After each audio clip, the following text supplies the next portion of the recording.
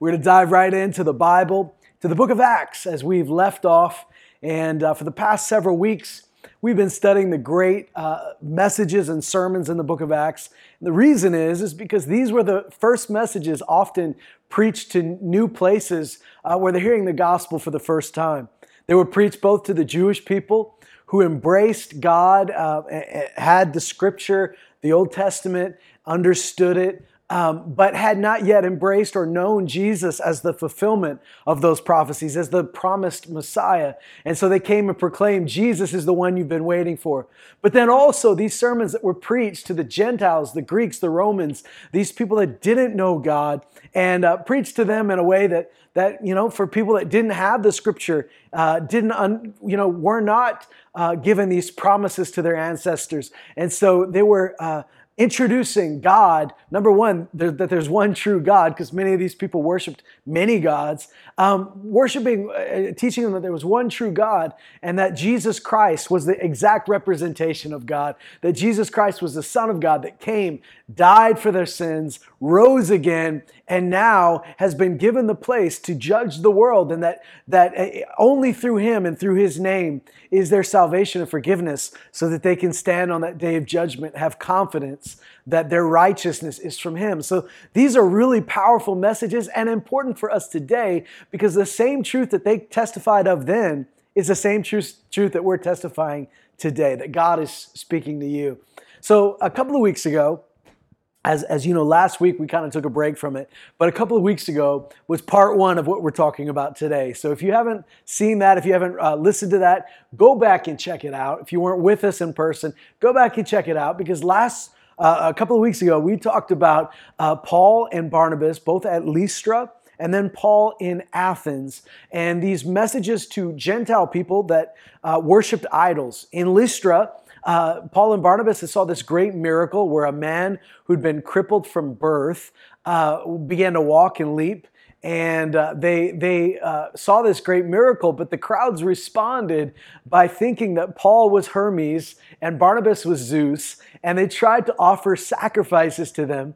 And then a group of people that had been following Paul and Barnabas around for a couple of different villages and towns and cities, not in a good way, not good groupies, but groupies that wanted them killed, stirred up the city against them and had Paul stoned to the point of death, and God healed him, raised him up, and sent him right back into the city. So we're at that place, and we're going to revisit that story where the people are trying to offer them sacrifices as if they're gods. And then we're going to revisit the story of Paul being in Athens and the sermon he preached there. So just to jog your memory, in Acts chapter 14, at Lystra, a man has been healed. The crowd see it. They're amazed. They're blown away. But they think that Paul and Barnabas are a couple of Greek gods coming down and have worked miracles among them. So they try to offer sacrifices and worship them. The response of Paul and Barnabas is not to say, well, honest mistake, we'll teach them along the way. At least we've got their attention. No, they get very disturbed by this. They rip their clothes. They run out into the crowd and say, stop it. Don't worship us. We're people like you. And then they preach this message. So we're going to pick up in Acts chapter 14. And we're going to go to verse 15. As they're going out of the crowd, tearing their robes, saying, don't worship us, they said, men, why are you doing these things? We also are men, are human beings of the same nature as you. And we preach the gospel to you so that you can turn from these vain things and turn to a living God. So you're not just turning from something, you're turning to something. And that's not just a something, it's a someone.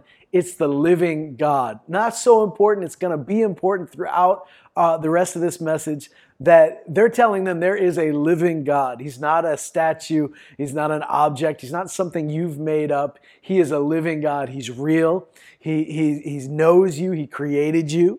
And he says this. This is how they're relating to these people. He says that this same living God made the heaven and the earth and the sea and all that's in them. In the generations gone by, He permitted all the nations to go their own ways. And yet He didn't leave Himself without witness, in that He did good. He gave you rains from heaven and fruitful seasons, satisfying your hearts with food and with gladness. Even saying these things with difficulty, they restrained the crowds from offering sacrifices to them. So watch what he says. He says that, you haven't known God. You haven't known the true God. You've been chasing all these false gods, and you've been using these idols to try to get to God. But he goes, even though God let the nations go their own way, he allowed them for a season to go their own directions and go their own way. He didn't leave himself without a witness. Here's what's so fascinating to me as I go through all these messages in Acts, whether the apostles or the evangelists or whoever's preaching, whether they're talking to people that grew up knowing the Old Testament scriptures as Jewish people, or whether they're talking to people that have never heard of the Bible, never heard of Moses or Abraham or any of those people, whoever they're talking to, they go back and show that God has made himself known. They don't act like this is the first time you're meeting God or this is the first encounter you've ever had with God. They're aware that while you may not have encountered God in the way you're going to encounter him today, they're aware that God has made himself known to everybody, that everybody has a witness that there is a God. As the scripture says in Ecclesiastes, he has set eternity in their hearts. Everyone has eternity in our hearts. We have the knowledge that there's more than this. Now we're going to read in Romans 1 in a little bit about how we've suppressed that truth with unrighteousness. We have tried to cram that down, and maybe we've tried to convince ourselves 10 different ways, a million different ways, that can't possibly be true. It just doesn't make sense. Even to you, if you're a Christian today, even thinking about the infinite trips a breaker in your brain. Come on. You know that because we live in this created space, we live in time, which is creation. We live in linear time and the complexities of that created time, that created structure. When we begin to think of the infinite, when we begin to think that there is a God who existed before time and will exist forever, he's always existed. The moment you think that God was not created, like that he's always existed, that'll instantly give you sort of a headache because you can't wrap your brain around it. We only understand things in linear time because that's all we've experienced. So our mind has a real hard time wrapping itself around the idea of an all-powerful, all-knowing, always existing God who has always existed and will always exist, that the only thing in the universe that's never been created is God. God is the creator. And when you try to think of that, you have no explanation for it. But science can't explain how the universe began out of nothing, how something always had to come from something, even if the idea is a primordial soup or the idea is there stars that have exploded over here and this dust creates this. There always is the question, well, where did that come from? And as far as our science and our knowledge and our reasoning goes, there's never a complete answer to that because even if something came together to create what we know, that had to come from somewhere. So where did that come from? And the only solution to that is to know that there is a being that exists outside of everything that's created, that the beginning point to everything is him, and he's the only being that has always existed. Now when you hear that, it doesn't make sense because you go, how can something have always existed? It had to come from somewhere. But think about it. If he's the only being that's always existed, everything else has been created. Science can't answer that question either. Well, something had to come from something. The only thing that makes sense is if there's a being that's outside of that reasoning, and that is God. And that's why he's separate from everything else. He has not been created. He is the creator. He has always been. And so when they begin to explain this, Paul and Barnabas know that these people have an understanding, even though they've assigned various gods and goddesses to different things. And their version of God their gods are like cheap versions of themselves, or more powerful versions of themselves, but still wicked and corrupt. If you read Greek mythology, these aren't good people. They're not arbiters of good and truth. They're cheating, they're lying, they're killing, they're doing all these things. And so they've created these gods and goddesses, and maybe put them over something, and they've got an idea of where they came from. They might have the Titans that rule over the ocean far away, but they've got, Poseidon that rules over the sea, or Apollos that's the god of the sun. They've got these ideas of these different areas that these gods and goddesses oversee, but still there's a knowledge in them somewhere of a true God. Not these gods they've made up, but a true God. And Paul points this out and he says, you kind of have seen him before. There's something in you that's aware of him because he gave you good reign. He has not left himself. Listen to this. He has not left himself without witness. God showed himself in the creation around you, in the fact that you are alive right now. What Paul is doing is he's not speaking nonsense. He is pulling on something that's deep inside them. In every human being, there is a knowledge that there's more than this. We may have tried to suppress it. We may have tried to reason it away, but God has not left himself without witness. Watch what it says later on when Paul preaches to the Athenians. He says this to them as he's standing on Mars Hill, as he's standing on the Areopagus. He says that they've got this statue to an unknown God. Now, in reality, the Greeks are probably thinking like, let's just cover our bases. We have got all the gods we can think about, but maybe there's one we don't know. But they've also got this idea, and Paul talks about one of their own poets, one of their own prophets, as he calls it, that talked about a God that caused our existence. That they've got this idea that we don't know who he is, but there's something. And Paul uses that and says, what you've worshipped in ignorance without knowing, I am now declaring to you. What you've not had words for, you've not had a definition for, I'm going to tell you who it is. And then he says this. He says to them that this God, this is Acts 17, verse 24, this God who made the world and all things in it, since he is Lord of heaven and of earth, does not dwell in temples made with hands. He says, nor is he served by human hands as though he needed anything, since he himself gives to all people life and breath and all things. So what he's saying is, even though you might think I'm talking about the God of the Israelites, I'm talking about the God of the Jews, I am talking about the God over all creation. He's the God that gives you breath right now. So you think you don't know him.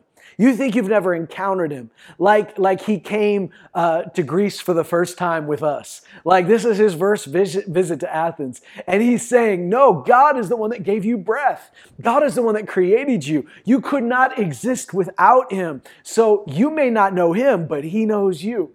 He says this. He says, and he made from one man every nation of mankind to live on the face of the earth, all the face of the earth, having determined their appointed times and the boundaries of their habitation. So God beforehand knew when the Babylonian Empire would rise, and the Persians and the Medes and the Greeks and the Romans, and the Chinese and all of these different empires and the African empires that would rise, the Zulu nation, like all of these things that he knew before they ever knew him. He knew where they'd be. He knew when these nations would rise and fall and empires would rise and fall. And he says, here's the reason that he has appointed times and boundaries for them.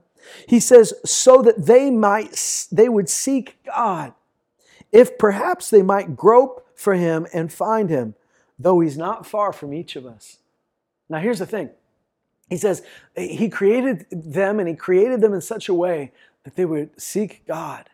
He wanted people to search for him. Now, he says, if perhaps they might grope and find him. Now, the word grope is like somebody blindly groping in the darkness.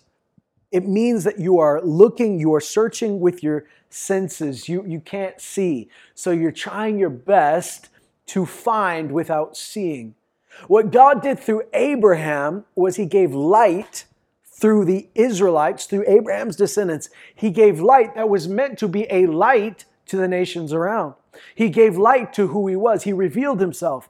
And then to Moses, he revealed himself in an even greater way. And he said, I want you to know me by a name and by my name in a way that even your fathers didn't know. I want to reveal myself to you and to the people. And then he says to Abraham, he says, through you, all the nations of the earth will be blessed. He tells him later on through the prophets that he would send someone that would be a light to the Gentiles, a light to all nations, and that's Jesus. And what happens when the light comes on is you see the God you've been blindly groping for. Why would we blindly grope for a God that we don't even believe exists? Because as many times as we tell ourselves, he's not real.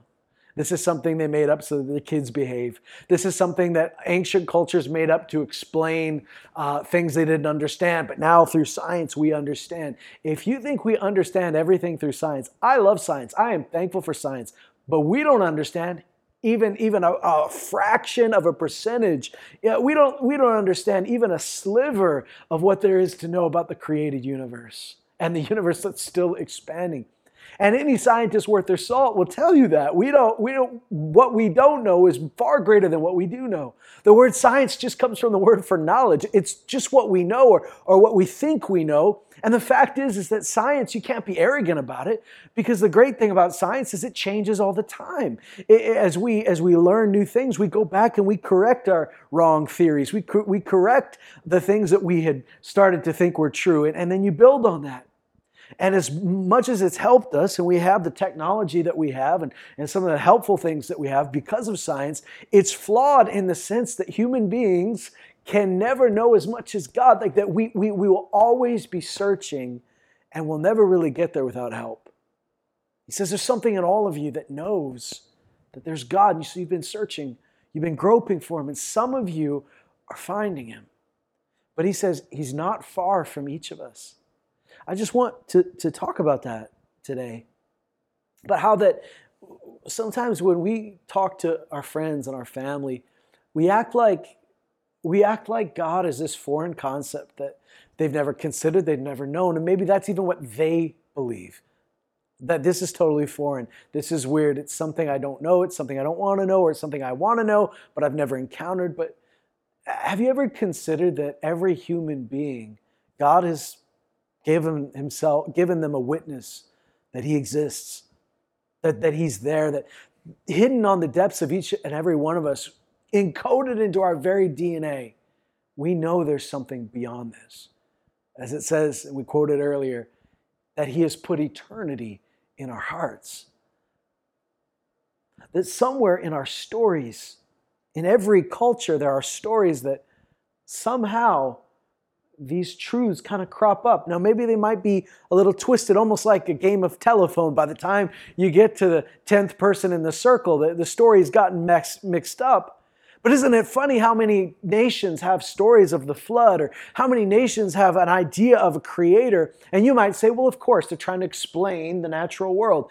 But there are other things that are a little harder to explain. Similarities, things that we're gathering from the world around us. The fact that when we look at the mountains, there is no biological imperative that says I should look at the mountains and find them beautiful, and yet I do. I see something there that calls to eternity in me. I see something in creation that calls out things that and draws my attention to things that are beyond myself and my own control. I feel humbled in the presence of this. He says he's not far from each of you. He's not far from you. You've known him even though you didn't know him. He's the one that gave you rain. He's the one that was good towards you when you didn't know he existed. He said, for in him we live and we move and we exist. You would not be able to breathe if not for God. You wouldn't exist without him. As some of even your own poets have said, for we are also his children. Being then the children of God, we ought not to think that the divine nature is like gold or silver or stone, an image formed by the art and the thought of man. Therefore, having overlooked the times of ignorance, God is now declaring to human beings, men, people, that all people everywhere should repent. Because he's fixed a day in which he will judge the world in righteousness through a man whom he has appointed, that's Jesus Christ, having furnished proof to all men by raising him from the dead. So he's saying, you guys know, even your own poets have talked about it, that in him, that we're his children. There's something in your culture that has already been aware that this God exists. Every culture. Now, some cultures are closer, I think, than others. And I couldn't even tell you which ones are which, but I know some cultures have fallen so far from that idea that we've been just horrible and brutal. But every culture has fallen, and when we fall from God, we fall away from good, and we fall into evil and hatred and wickedness. But God is calling to every nation, to every person, bringing that ministry of reconciliation, calling you back home. And that's the idea that I think a lot of us forget, that God is calling people back, that these are people He created, that these are people that He has loved with an everlasting love, and He's drawing them with His loving kindness, as it says in the Old Testament, that God knows them even if they didn't know Him. And that somewhere in there, God is calling to that deep place in them, saying, you haven't known me by name, but I've known you. What would happen if every conversation you had, you recognized that truth? Every time you wanted to share Jesus with someone, you recognized that truth, to start with what's already there, that what God has already planted, the seeds that God's already planted in them, that there is a God. See, from that truth that there is a God, everything else comes, that there is a creator. Everything else good comes from that. Conversely, everything bad and everything evil and twisted comes from a denial of the Creator. Here's what Romans 1 says. And this is a foundational truth. Romans 1 tells us this, that the wrath of God, this is verse 18, the wrath or the judgment against sin, the wrath of God is revealed from heaven against all ungodliness and unrighteousness of men who suppress the truth in unrighteousness. We're suppressing the truth. We're trying to keep it down. We're trying to keep it from bubbling to the surface, because that which is known about God is evident within them. I want you to hear that. Is evident within them. Every human being has something within us that knows God exists. Now, we may have spent our whole life trying to suppress it, but there's something there. He says, for since the creation of the world, His invisible attributes, His eternal power, and His divine nature have been clearly seen, being understood through what has been made, creation, so that they are without excuse. Isn't that an amazing thought? As you look at the mountains, as you look at the sun, as you look at the trees, as you look at the animals, they're not God. They're not divine in and of themselves. No matter what somebody's told you, the trees aren't divine, the mountains aren't divine, the animals aren't divine. But they bear witness to the artist that created them. They bear witness to His nature. Look at this, His invisible attributes. The things you can never see about God, you can see in His creation, right? It's His art. You see the artist in His art. You see, when you look at the mountains, this is why that God uses these terms with His people. And He talks about, like, I'm your rock, or He talks about Himself like a consuming fire, or the streams of water. Like He is expressing Himself through His own creation. Now, it says this. It says we are without excuse. We can't say that we didn't know there was a God, because He goes, all you had to do was open your eyes and see that there's a God. For even though they knew God, they did not honor Him as God or give thanks. And they became futile or foolish in their speculations, and their foolish heart was darkened. Professing to be wise, they became fools, and they exchanged the glory of the incorruptible God for an image in the form of corruptible man, and of birds, and of four-footed animals, and crawling creatures. Therefore God gave them over in the lust of their hearts to impurity, so that their bodies would be dishonored among them. For they exchanged the truth of God for a lie, and they worshipped and served the creature rather than the Creator, who is blessed forever. Amen. Let's stop there, because amen is a good place to stop. He says the problem is that they knew God. All of our ancestors at some point knew God, knew there was a God. But here's where humanity devolves, is we knew God, but we did not honor Him. You see, part of knowing that there is a God is giving honor and worship to God. If there is a creator, he's worthy of worship. He's worthy of honor. And this is why I believe some, even cultures that haven't traditionally known God, haven't traditionally worshiped the one true God, haven't known God as expressed through his son. They at least are closer than others because there are still cultures around the world that at least acknowledge and honor a creator. And from that place, I believe that's a trace of light. Just like Paul, looking at pagans, looking at polytheistic cultures and saying, you guys are messed up, but at least you know there is a God. And I'm going to tell you what you've been searching for. And I just want you to hear this because I think this is what God so often brings us to a place in a conversation, in a relationship, in our own lives where we say, there's something in you that already knows that there's a God. But without definition, it doesn't do you much good. See, knowing there's a God, this vague idea of a God, this blob somewhere, this idea, we have a tendency to imagine God the way we want to imagine him. What happens is when we imagine God, all we've got for reference are the things we see, whether that's us making them in our own image like the Greeks and the Romans did, or like the animists, the other religions that worshipped animals or spirits in the trees or spirit helpers, all these different things. They worshiped the created things. They prayed or sought power or help from the created things rather than the creator. All of it is the same problem. In our modern age, even if someone says, like we said 2 weeks ago, even if someone says, well, I don't worship any God. I don't believe in worshiping anything. I believe I'm the arbiter of my own destiny. I believe I'm the captain of my own ship. I don't believe there is a God. I don't believe in the supernatural. I believe in the world as we see it and know it. That person has still created idols that they give their strength to and they derive strength from, that they put on a level of a God. They may never use the word God. They may never think they believe in a deity, but they are worshiping something, even if that something is self. I mean, if you look at Satanism really isn't the worship of Satan. If you really study it, Satanists don't really even believe there is a Satan half the time.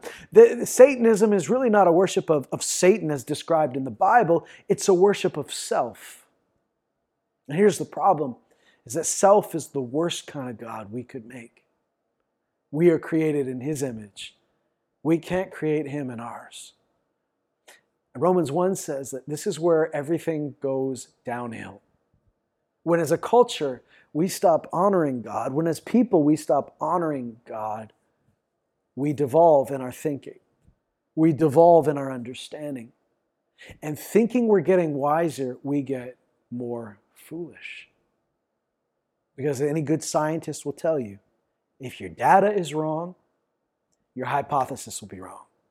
If your hypothesis is wrong, your theory will be wrong. I mean, your experiment will be flawed, all these things. And you might say, well, that's why it gets fixed when you try to experiment.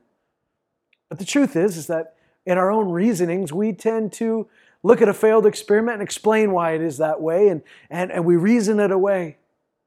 The failed experiment that is our life, the failed experiment that is our culture without God. Without God, it goes downhill.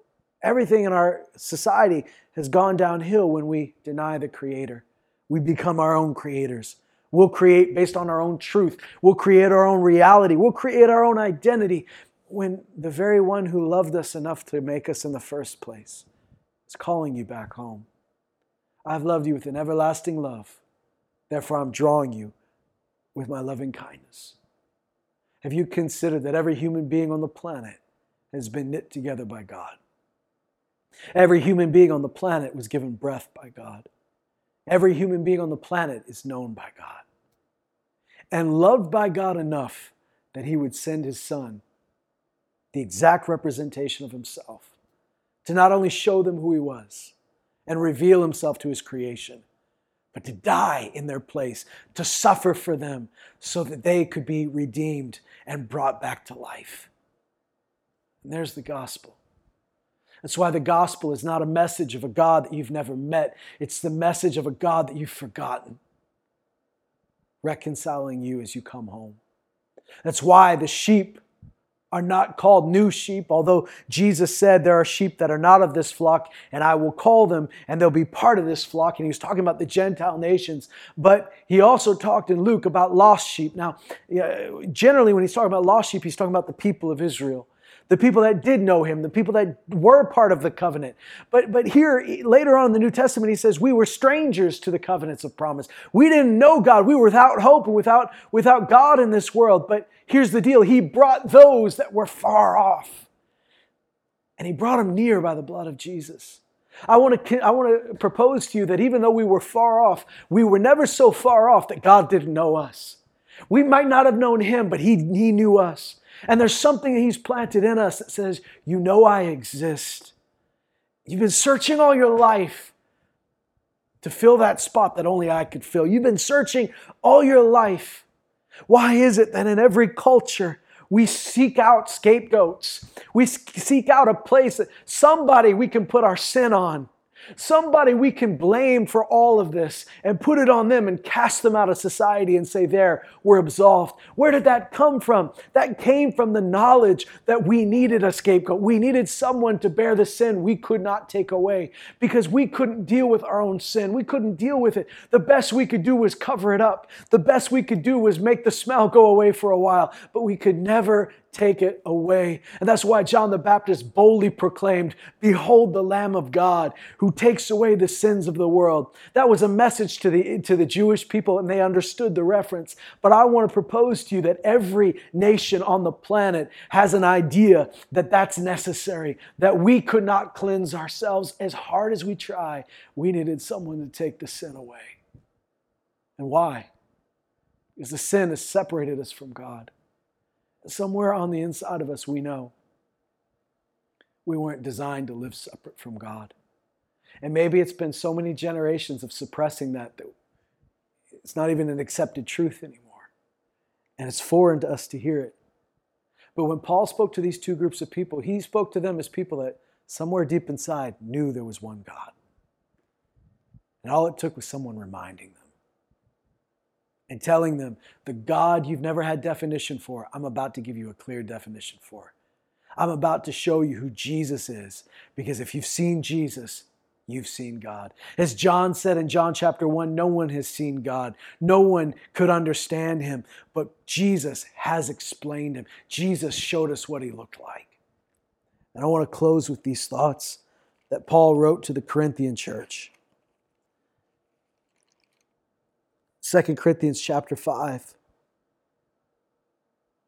says, for the love of Christ, this is verse 14. The love of Christ controls us, having concluded this, that one died for all. Whatever part of the world you're from, whatever background you're from, if you were raised in an atheistic, agnostic house, whether you were raised in a house that worshiped other gods, he died for you too. He died for all. Therefore, all died. And he died for all so that they who live might no longer live for themselves. That's those that have been brought back to life by his resurrection. It's those believers. But for him who died and rose again on their behalf. So here's our mission now. Therefore, from now on, we recognize no one according to the flesh. Even though we've known Christ according to the flesh, yet we don't know him this way any longer. Therefore, if anyone is in Christ, he is a new creature. The old things have passed away. Behold, new things have come. Now all these things, these new things that came from Christ, are from God, who reconciled us to himself through Christ and gave us the ministry of reconciliation. Do you love that picture?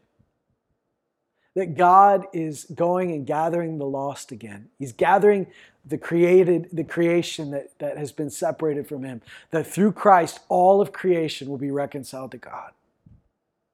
Now there's an order to it. We're the first. He will make a new heaven and a new earth. It'll all be redeemed. He said, I am making all things new again. But first, he's come for us. His prize creation. The only creation that bears his image. The only creation that he breathed breath into. Yes, every other animal has got breath in their lungs. They've got life in them. God gave them life, but we are the only one that he gave a living soul to. And He's calling us home. And isn't it amazing to know that there's a God that's known you all your life? Even if you didn't know Him, He knew you. And then He's calling to that deep place in you that knows there's an eternity, that knows there's a Creator. And He's reminding you of things you didn't even know you knew. He's reminding you of something, that you weren't born for this world, that you were created for more, that you were not created to be separate from God, that there is a Creator and He created you for good, that all of creation that you've looked at, you've marveled at, you've taken pictures of, and you've taken vacations to see, the reason you hold it in awe, the reason you look at it and say that sunset is beautiful, is because there's a part of you that is seeing something you can't identify. You are seeing a trace of who God is, and it calls out to you. He says this: He's committed to us, gave us the ministry of reconciliation. What is that ministry? It's namely that God was in Christ, reconciling the world to Himself, turning His enemies into His friends by His own sacrifice. He says, reconciling the world to Himself on that cross, not counting their trespasses against them. And He is committed to us, He's entrusted to us the word, the message of reconciliation. Therefore, because of that, we are ambassadors for Christ, as though God were making an appeal through us. We beg you, on behalf of Christ, be reconciled to God. He made Him who knew no sin to be sin on our behalf, so that we might become the righteousness of God in Him. He says this is what God has called us to be. Agents, ambassadors for Him that are carrying that message. Be reconciled to God. That's what Paul did in these Gentile nations. It's what the apostles and the evangelists and all these wonderful people did in the book of Acts when they preached both the Jews and the Gentiles. Was they reminded them of who they were. They reminded them of the God that maybe they knew, or they thought they knew, or maybe they never knew, but the God that knew them. They brought back something that probably bugged them at the back of their mind all their life. Something that kept tearing at the edges of their own mind, of their own soul, of their spirit. You were created. And your Creator knows you, and your Creator is calling your name.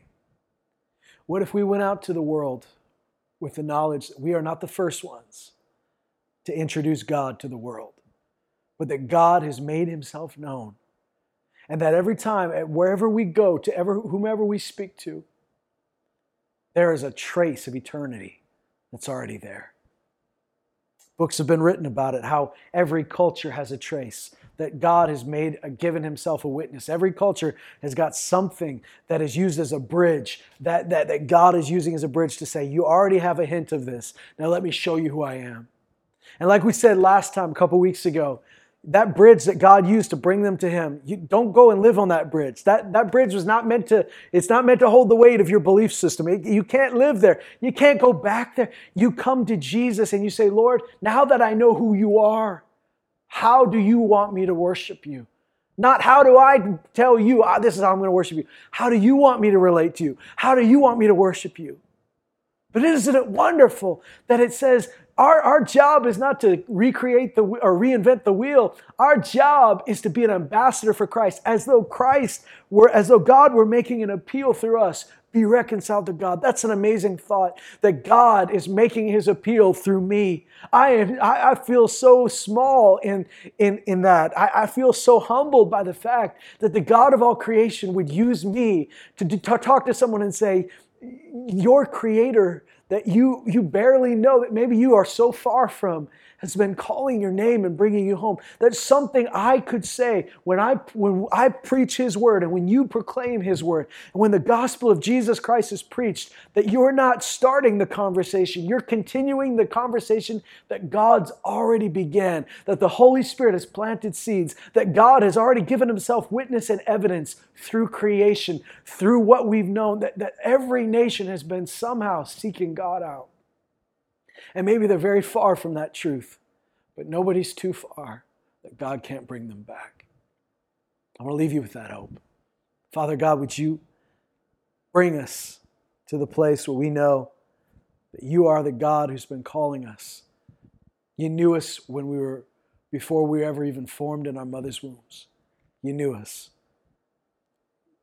You knew our destiny, you knew our future, our past, and you still loved us. You loved us so much that you died for us. Lord, I pray that that love would control us.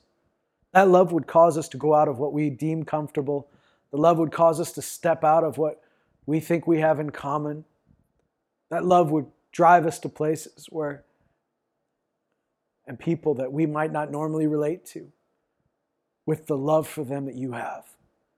God, I pray that you would show us how to build a bridge that says, you may not know it, but you've been looking for this all your life. This is the God. What you've looked for in ignorance, what you've tried to fill, what you've tried to worship in ignorance, I'm about to declare to you. And we would preach Jesus. Lord, I pray that we'd not be ashamed of your name. We wouldn't just say God is an idea or some amorphous blob, but that we would proclaim you, Jesus Christ, the Son of the living God, the only way to the Father. And that by your sacrifice and your resurrection, we are reborn and we are made righteous before God so that we can stand on that day of judgment without fear, without blame, not based on our work, but based on yours. We thank you for it in Jesus' name. Amen.